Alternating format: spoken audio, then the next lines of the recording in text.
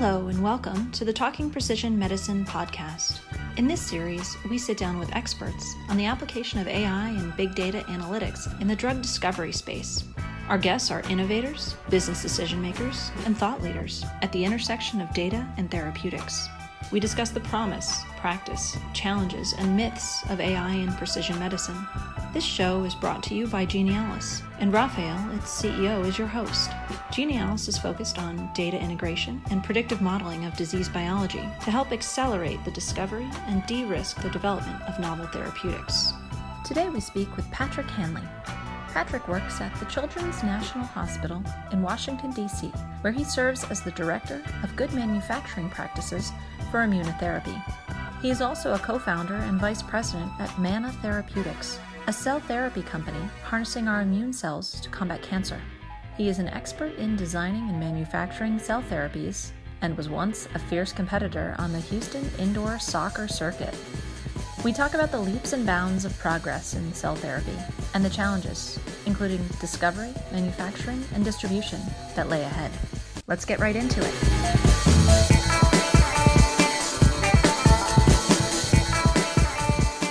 Hey everybody, today I'm here with Dr. Patrick Hanley. Patrick is the Director of Good Manufacturing Practices for Immunotherapy at Children's National and George Washington University. He's also a founder and vice president of a new and exciting cancer cell therapeutics company called Mana Therapeutics. Patrick, thanks for joining me. Yeah, thanks, Raf. So why don't you, let's start with either or. Let's start at Children's National and GW. Tell us a little bit about the center where you work and who all is there and what you guys are up to. Yeah, sure. So we are a cellular therapeutics program that started in 2013 under the direction of Dr. Catherine Ballard. Three of us, or a number of us, but three faculty members moved from Baylor College of Medicine in 2013 to start this new exciting journey. And I'd say there were about maybe 12 of us when we first started, and now we're up to probably more than 40 people who all work on different cellular therapies for cancer and a number of various diseases. Wow, that's a pretty big group now. And how is the group organized? So I introduced you as being the head of GMP, of manufacturing practices. Can you talk a little bit about the different kind of divisions and sort of how the labor works? Yeah, sure. So obviously, like I said, Dr. Ballard is our programmer and center director, and then there's a couple of directors who are involved in different stages of development. So we have a translational research laboratory that's under the direction of Dr. Russell Cruz and Dr. Michael Keller, and they do very basic science discovery. So, hey, I found a new way to generate T cells that can target, pick your favorite virus or pick your favorite cancer. And what happens then is they work closely with my team and also the regulatory director, Famita Hawk, and we say, okay, we want to translate this to a clinical trial. And so here's what we need to do that. So Famita is intimately involved in the regulatory strategy for that. Here's what the FDA is going to require, that sort of thing. And our team says, okay, so you have this strategy for making the T cells that target, let's just use leukemia, for example. So you want to target leukemia with these T cells. We looked at your process. It looks like it's pretty straightforward, but we noticed that you use fetal bovine serum in your manufacturing. Well, there are certain regulations that say that you need to use U.S. herds for that fetal bovine serum or from New Zealand. And so we do kind of that risk-based analysis to make sure that the way you're manufacturing is in compliance with good manufacturing practices, in particular for phase 1, because there is a sliding scale of GMP. Huh, that's fascinating. Yeah, I was, reading the other day, and this is something that a lot of us who come either from the just laboratory research side or the data side don't think about. But so much of our kind of future of precision medicine is biologics, and biologics is a really big manufacturing challenge. It's almost a whole new set of things that a lot of us hadn't really thought about before. Yeah, that's right. So I'm not sure if you're familiar with the new FDA chairman, Scott Gottlieb. He's actually come out and said, traditionally it's been 20% manufacturing for new drugs and 80% of the clinical protocol. Now with these new biologics, such as CAR T cells, chimeric antigen receptor T cells, 2 of which were approved last year, and they're the first cell and gene therapies approved ever by the FDA. But these products are now 80% manufacturing and only 20% of the clinical study. And I think that speaks well to what you're talking about here is, personalized medicine is just sort of turning traditional pharmaceuticals on its head. Yeah, no, it's incredibly exciting. Let's talk a little bit about those FDA approvals. So I followed that as well. There were 2 CAR T therapies approved last year. Should we expect that to be sort of an opening of the floodgates and we'll see lots more of this? Or are we still at a point where these are sufficiently hard to develop and prove that it's going to kind of new therapies will trickle in for a while? Yeah, so I think it's probably going to be both. I think there's going to be opening of the floodgates. There's going to be a number of new approved therapies in the next year or two, one of which will probably be from Juno. So it'll be the third CAR T cell that's targeting CD19. B-cell leukemia, it's an important disease that we need to find a way to cure. But let's be honest, there's still only a limited number of those patients that we can treat. So if we have 3 CAR T-cell products that are all treating the same diseases, that's not going to be beneficial for the system. I should point out that they are 3 of the same types of cells, but they probably will likely target different indications. So Kymriah, which is from Novartis, is targeting refractory and relapsed leukemia. Yescarta, which is from Kite Gilead, is targeting DLBCL, type of lymphoma. Kymriah did get a secondary approval for DLBCL, but you can see where I'm going with this is, they're still targeting a very small subset of hematologic malignancies. And so, the holy grail is twofold for these CAR T cells anyway. Solid tumors, because there's a lot of different types of solid tumors. And the second is an allogeneic approach. So right now, this is truly personalized medicine. So every patient gets a different cell, and those cells come from their own body. But the allogeneic approach is let's make a bank of these cells, and then they'll be immediately available, just like aspirin, just like your chemotherapy. Those are already in the bank and ready to go. Interesting. So basically turning these into almost what we think of more as drugs rather than something where a patient has to go in and have their own cells pulled out and engineered and so forth. That's right. And I'm not saying that they have to be allogeneic. I think that there is utility in a lot of these modalities. But right now, these things are expensive, right? So Kymriah costs $475,000. Yescarta costs, I think, $373,000. And that's not cheap. Medicine is definitely getting more expensive. But no sort of groundbreaking transformative technology started out being incredibly cheap, right? Whether it be the Model T, as Bruce Levine likes to say, or your television and computers, all of these things were really prohibitively expensive. But now I think a lot of people can afford them. Sure. No, that makes sense. We're very much in the early days. How do you think scientists in the industry think about developing sort of new cell therapeutics for diseases? Like, how are the indications chosen? Is it a question of simply where we have the most scientific maturity, or are there market considerations? I mean, I guess at SETI, how do you guys decide what to work on? Yeah, so in some ways it's a me too. Novartis came out with their CD19 CAR, and Carl June is a brilliant guy, and in that group was very successful. But there were 5 or 6 other teams who were developing CAR T cells at the same time, and he picked the right costimulatory domain to make it work. And then there was a lot of money thrown at it, and then you see a lot of other companies spawning up who also want to target CD19 and other indications with the CARs. But in terms of how you choose, right? So I think also it's where is there an unmet need? So I should point out that I am employed by Children's Hospital, but we also have a startup, Mana Therapeutics, and so my conflict of interest management plan dictates that I need to let you know when I'm speaking on behalf of which entity. In terms of the CARs, it's a low-hanging fruit. So CD19, which is what the CAR T cells target, it's expressed on the cell surface of those B-cell malignancies. And so it's very easy for an antibody or a CAR T cell to recognize that tumor cell. And so that's why you see all these companies coming out with the CD19 CAR first, as they secretly try and work on identifying targets for solid tumors. Interesting. Since you've already identified, we'll talk about Mana. We can stay here for a little bit, just so you don't have to keep switching back and forth.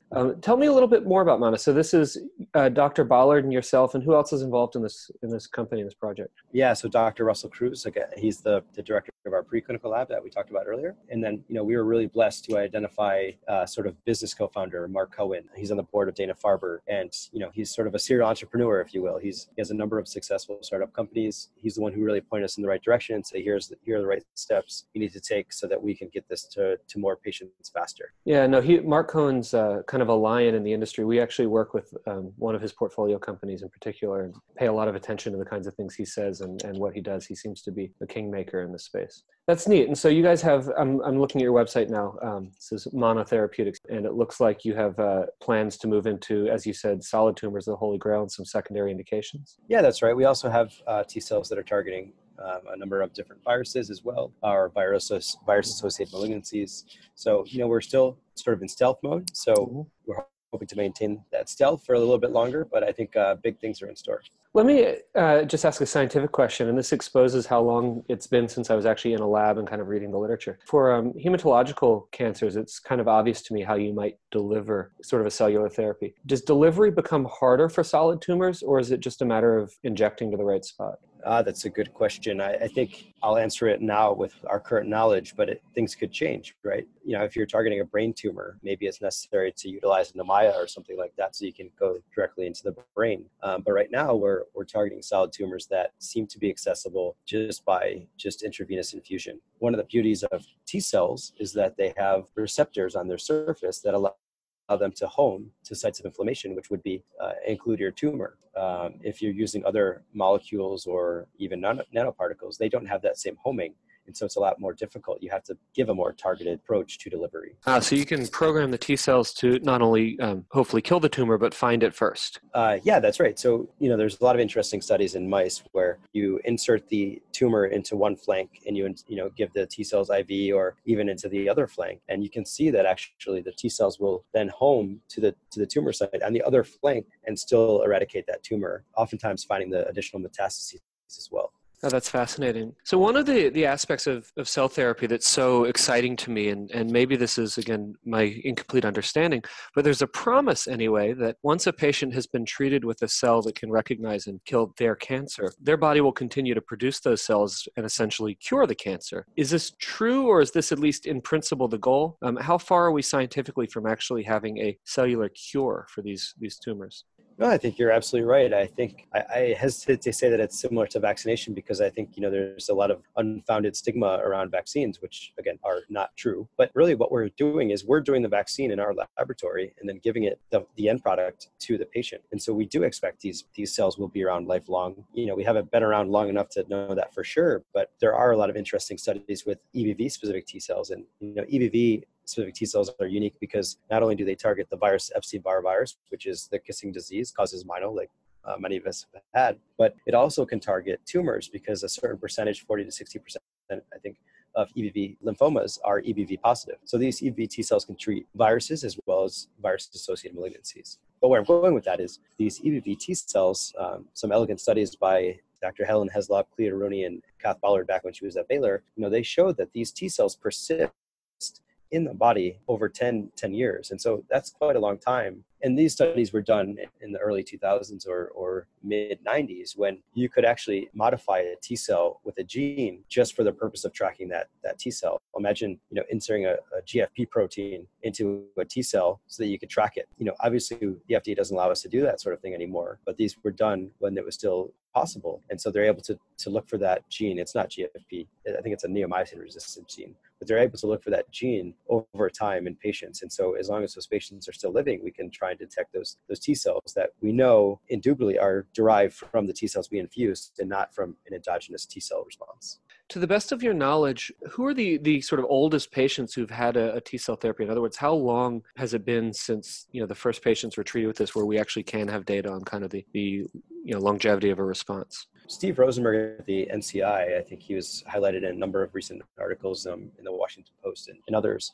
He's treated patients in the early 1980s. I think what's the more common T cell therapies really started in the early 1990s with Stan Riddell using cytomegalovirus specific T cells. That same trio I mentioned earlier, Clea Rooney, Helen Heslop, and Malcolm Brenner, using EBV specific T cells. And that again was in the early 1990s as well as Rick O'Reilly. And so I guess now they're 20 or 30 years out. And I think it's fair to say that a number of those patients are still living. Well, I don't think I appreciated that it's such a rich history, but maybe I shouldn't be surprised because science typically does take a very long time to mature and come to fruition. Yeah, but if you think about the history of these T cell therapies, it's only in the last, 7 years, industry has really been involved. I mean, there's always been, one or two startup companies, Dendreon, things like that have pursued vaccines mostly, but up until recently, it's been a number of these boutique cell therapy centers that were doing the majority of the research. And in order to get a cellular therapy, you had to go to NCI, you had to go to Baylor College of Medicine or St. Jude, you had to go to Fred Hutch, or you had to go to Sloan Kettering or UPenn. And that's just how it was, right? And so now with the advent of CAR T cells, everyone wants to be involved in cellular therapy. They see it as the next generation of therapies and this personalized medicine revolution.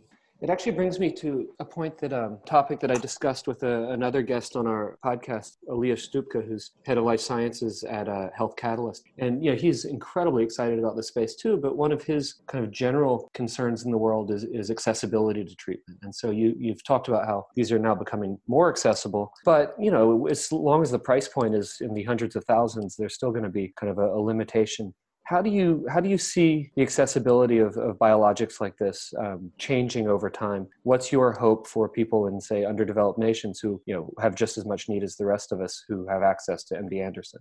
Well, I think right now we're all trying to fit these personalized biologics into a paradigm created by the FDA that was more suited for traditional pharmaceutical drugs, right? So tablets, chemotherapy, things like that. I have to give the FDA credit. I think that they're doing their best to keep up with rapidly changing fields. And they've come out with things like this RMAT designation and breakthrough and all these other pathways that can make drugs get to the market faster. And so that has helped cell therapies, I guess, get to the market. But to answer your question is, there are other paradigms that we could try that would make these drugs much cheaper, right? So we're still asking Novartis to go to 2 facilities or 3 facilities and make every personalized medicine regardless of their location in the world, right? I think they'll probably have a couple more as they go into different countries, but it's a very centralized process. But what if that process isn't centralized? What if I were to develop a process at Children's National that is just an adjuvant to a bone marrow transplant and it didn't need to go through full FDA BLA approval, right? What if the FDA were to come to my lab and say, you know what, you follow good manufacturing practices that are suitable for this type of development. We give you permission to give antiviral T cells or manufacture antiviral T cells and give them at your institution after a bone marrow transplant. And then we would just transfer that cost to the patient, right? So there's no middleman pharmaceutical company involved. And it would likely be a lot cheaper because right now we're actually doing that at a cost to us so that we can treat patients who are in dire need of these antiviral drugs. To get to your point about accessibility beyond just these specialized centers, third world countries, developing countries, I think that's where we need to create the infrastructure, but we also need to create these off-the-shelf products. This is going to be a challenge. I don't know that I have all the answers and how to do it. All of our products are stored in liquid nitrogen. What kind of infrastructure do we need so that we can store these products in countries throughout Africa, throughout Asia, South America? I don't know, but I do think that a third-party product would be much easier to implement than a truly personalized one product per patient approach. Yeah, no, that makes sense. I think for that kind of distribution, it needs to be commoditized at some point. I have a question. This is shifting gears a little bit, but I'm curious to get your take. So for some of us who follow cell therapy kind of passingly and in the news, the headlines, unfortunately, that stick, okay, they're the good news stories, but occasionally you'll hear about the kind of horror stories. And I think it may have been Juno or Kite who had a couple setbacks in some of their early stage trials. Now, I don't think this is that unusual. And frankly, I think these kinds of setbacks are often the sort of costs associated with progress. But how, as an industry, do you all kind of deal with the occasional sort of black eye in the press, but also the very real risks associated with, truly innovative treatments and therapy? Yeah, I think, it is difficult to be innovative, but at the same time, provide a product that is going to be safe in every single patient 100% of the time. And that's a risk that we take. If you look at our patient population, the majority of the patients that we treat actually have already had a bone marrow transplant, which is very disruptive to the body, right? So without any additional therapy, a bone marrow transplant patient spends considerable amount of time in the hospital, sometimes in the ICU. And so if they're getting one of our therapies on top of that, we don't know if the reason they have an adverse event is because of the bone marrow transplant, which often gives them these adverse events anyway, or if it's because of a product that we gave, right? And so differentiating between those toxicities is in itself a challenge. And, is it fair to the patient that they don't get these potentially life-saving therapies because one patient out of 200 had an adverse event? I think that's something that we as a society need to appreciate. And some of the thoughts on addressing that are, so we have an institutional review board who looks at all the toxicities. We have to submit these toxicities to the FDA, so they're looking at it as well. And I know that IRBs often have community participants, but maybe that is an area where we have participants from the community come in, maybe from that disease population, and say, we understand the risks, and here's what we're willing to accept. We're willing to accept grade 1 graft-versus-host disease, maybe a little cytokine release syndrome in the case of the CARs, but what we really don't like is the neurotoxicity. And actually, the neurotoxicity is often reversible. That's the sort of thinking is, we can set up what we are not willing to accept. But like I said, a lot of those committees are already in place and they do review all the data. Having worked at Baylor College of Medicine and myself and been around people associated with clinical trials, I actually have a lot of faith in the safeguards and the backstops put in place. And I think this is important for a general listenership to realize that some of these experimental trials may be experimental, but people are not generally being reckless. Perhaps one recent CRISPR study aside. That's right. Let's not go there. No, But leave that for another conversation. I do want to point out too that for better or for worse, doing animal studies is often difficult, or is difficult in this situation, because when you have a small molecule, right? So you can have a murine model that has that cancer of interest, right? You can give the drug and see what happens, right? But when you have a biologic therapy, you need the human T cells to go into the mouse. And so in order to do that, you have to already have a very complicated mouse that doesn't have an immune system. And so then you can develop that cancer model in the mouse. But when you give our therapy, it's missing all the other cells that are naturally in the body, in the human body, right? So A, the T cells aren't going to work as well because they're missing a lot of the other immune cells that help orchestrate that response. And B, some of the toxicities that you might see, because there are other immune cells present, are not going to happen in that mouse because, again, they don't have the human cells to work in concert with the T cells you infused. Certainly the case. And even with small molecules in mice, I mean, the joke, which is not even that funny, is that we've cured cancer in mice dozens of times. But there, at least you have kind of a systems biology that makes sense. And certainly as soon as you start thinking about immune modulation, it's a lot trickier. We see that with monoclonals. We see that with T cells and so forth. Let's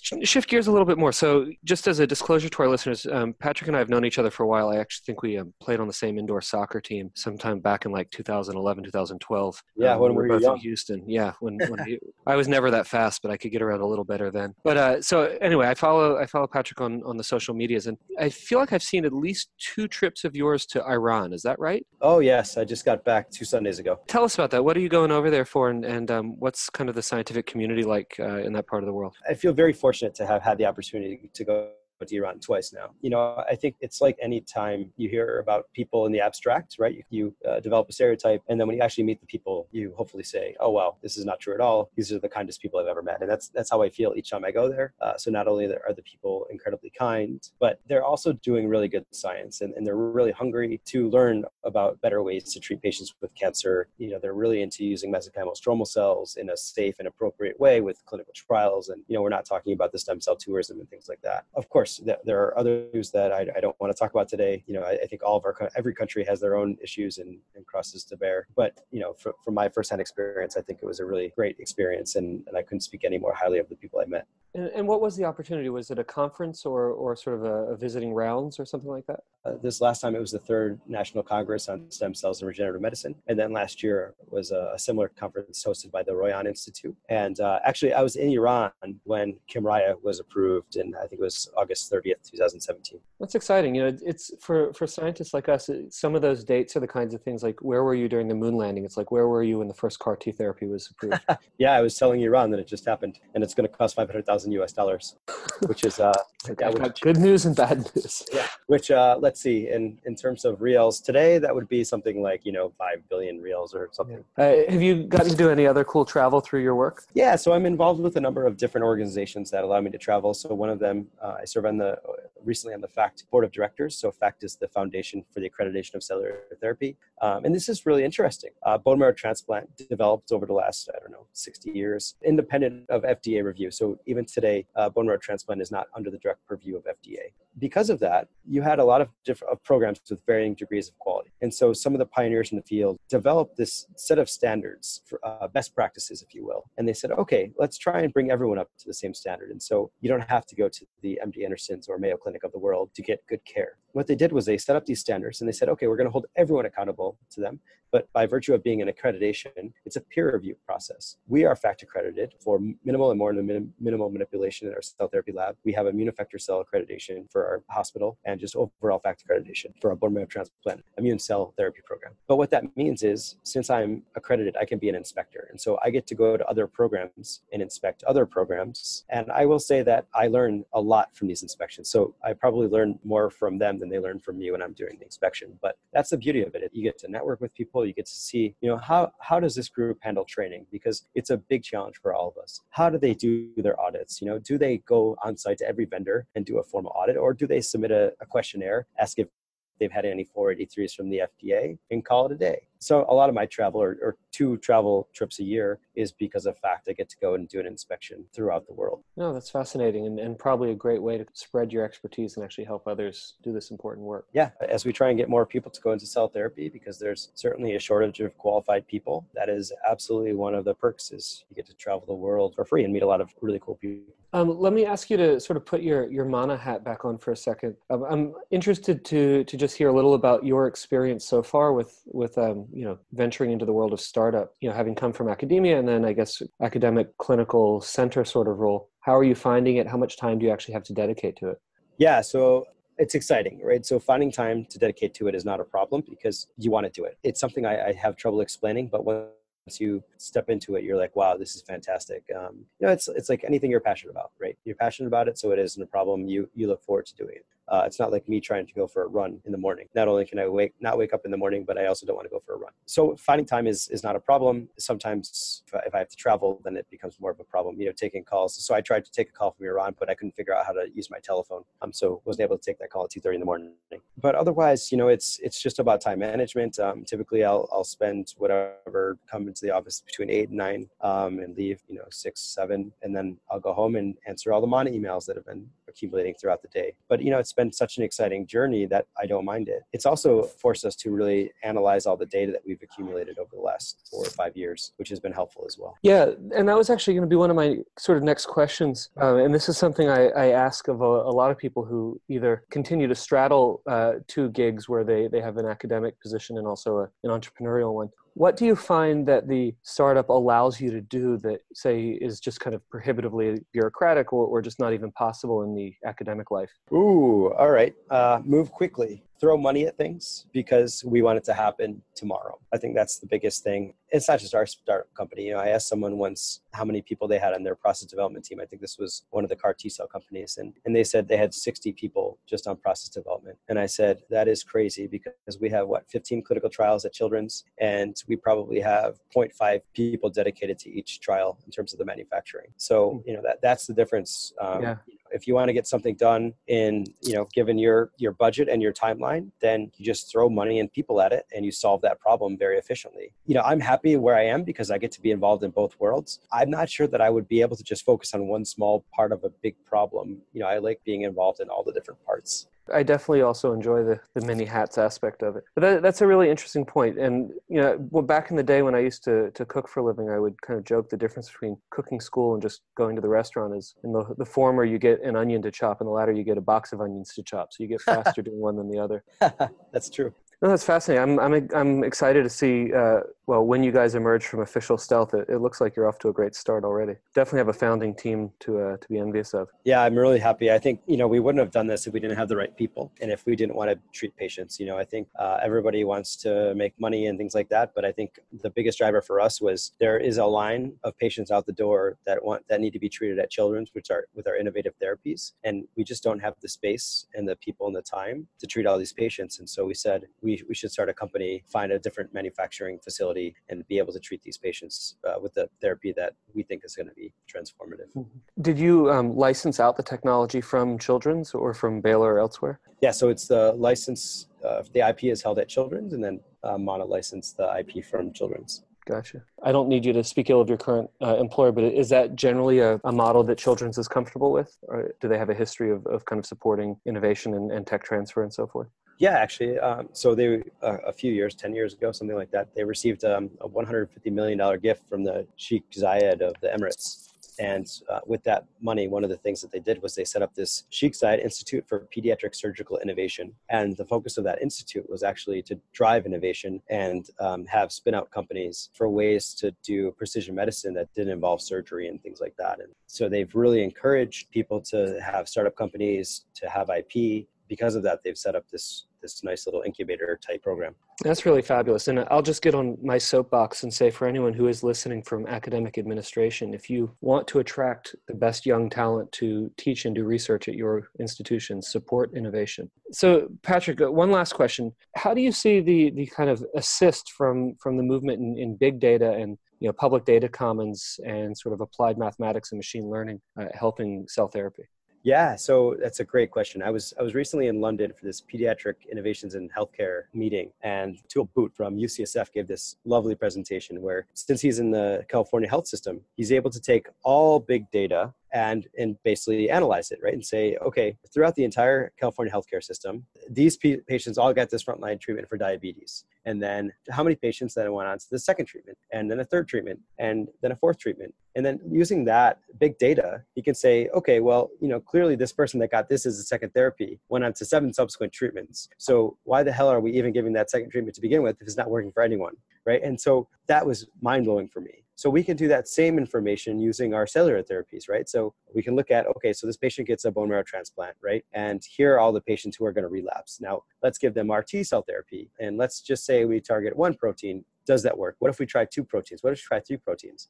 And so using that big data and a lot of patients treated, we can figure out what the best way to approach is rather than just sort of trying to guess whether it's working or not. And one of the questions you asked earlier was persistence of these T cells. Well, one of the questions we're still trying to address in every therapy we do is one infusion enough? Or if the patient responds, should we give a sort of preemptive second, third, fourth, fifth dose? And I think this is a way to answer that is using the big data, see if people go on to relapse. And in some cases, you don't even need to go and do a follow-up with the patient because it's in the medical record system. And as long as you have consent to access that data, you know the answer. Yeah, no, that's fabulous. And I think that the more and more we can use real-world data and patient outcomes to inform both the development of and delivery of these therapeutics, the better we'll be. Patrick, this has been fantastically interesting. I think you guys are doing great work over there, and I appreciate you taking some time to talk with us today. Yeah, no, it's been a pleasure to speak with you again.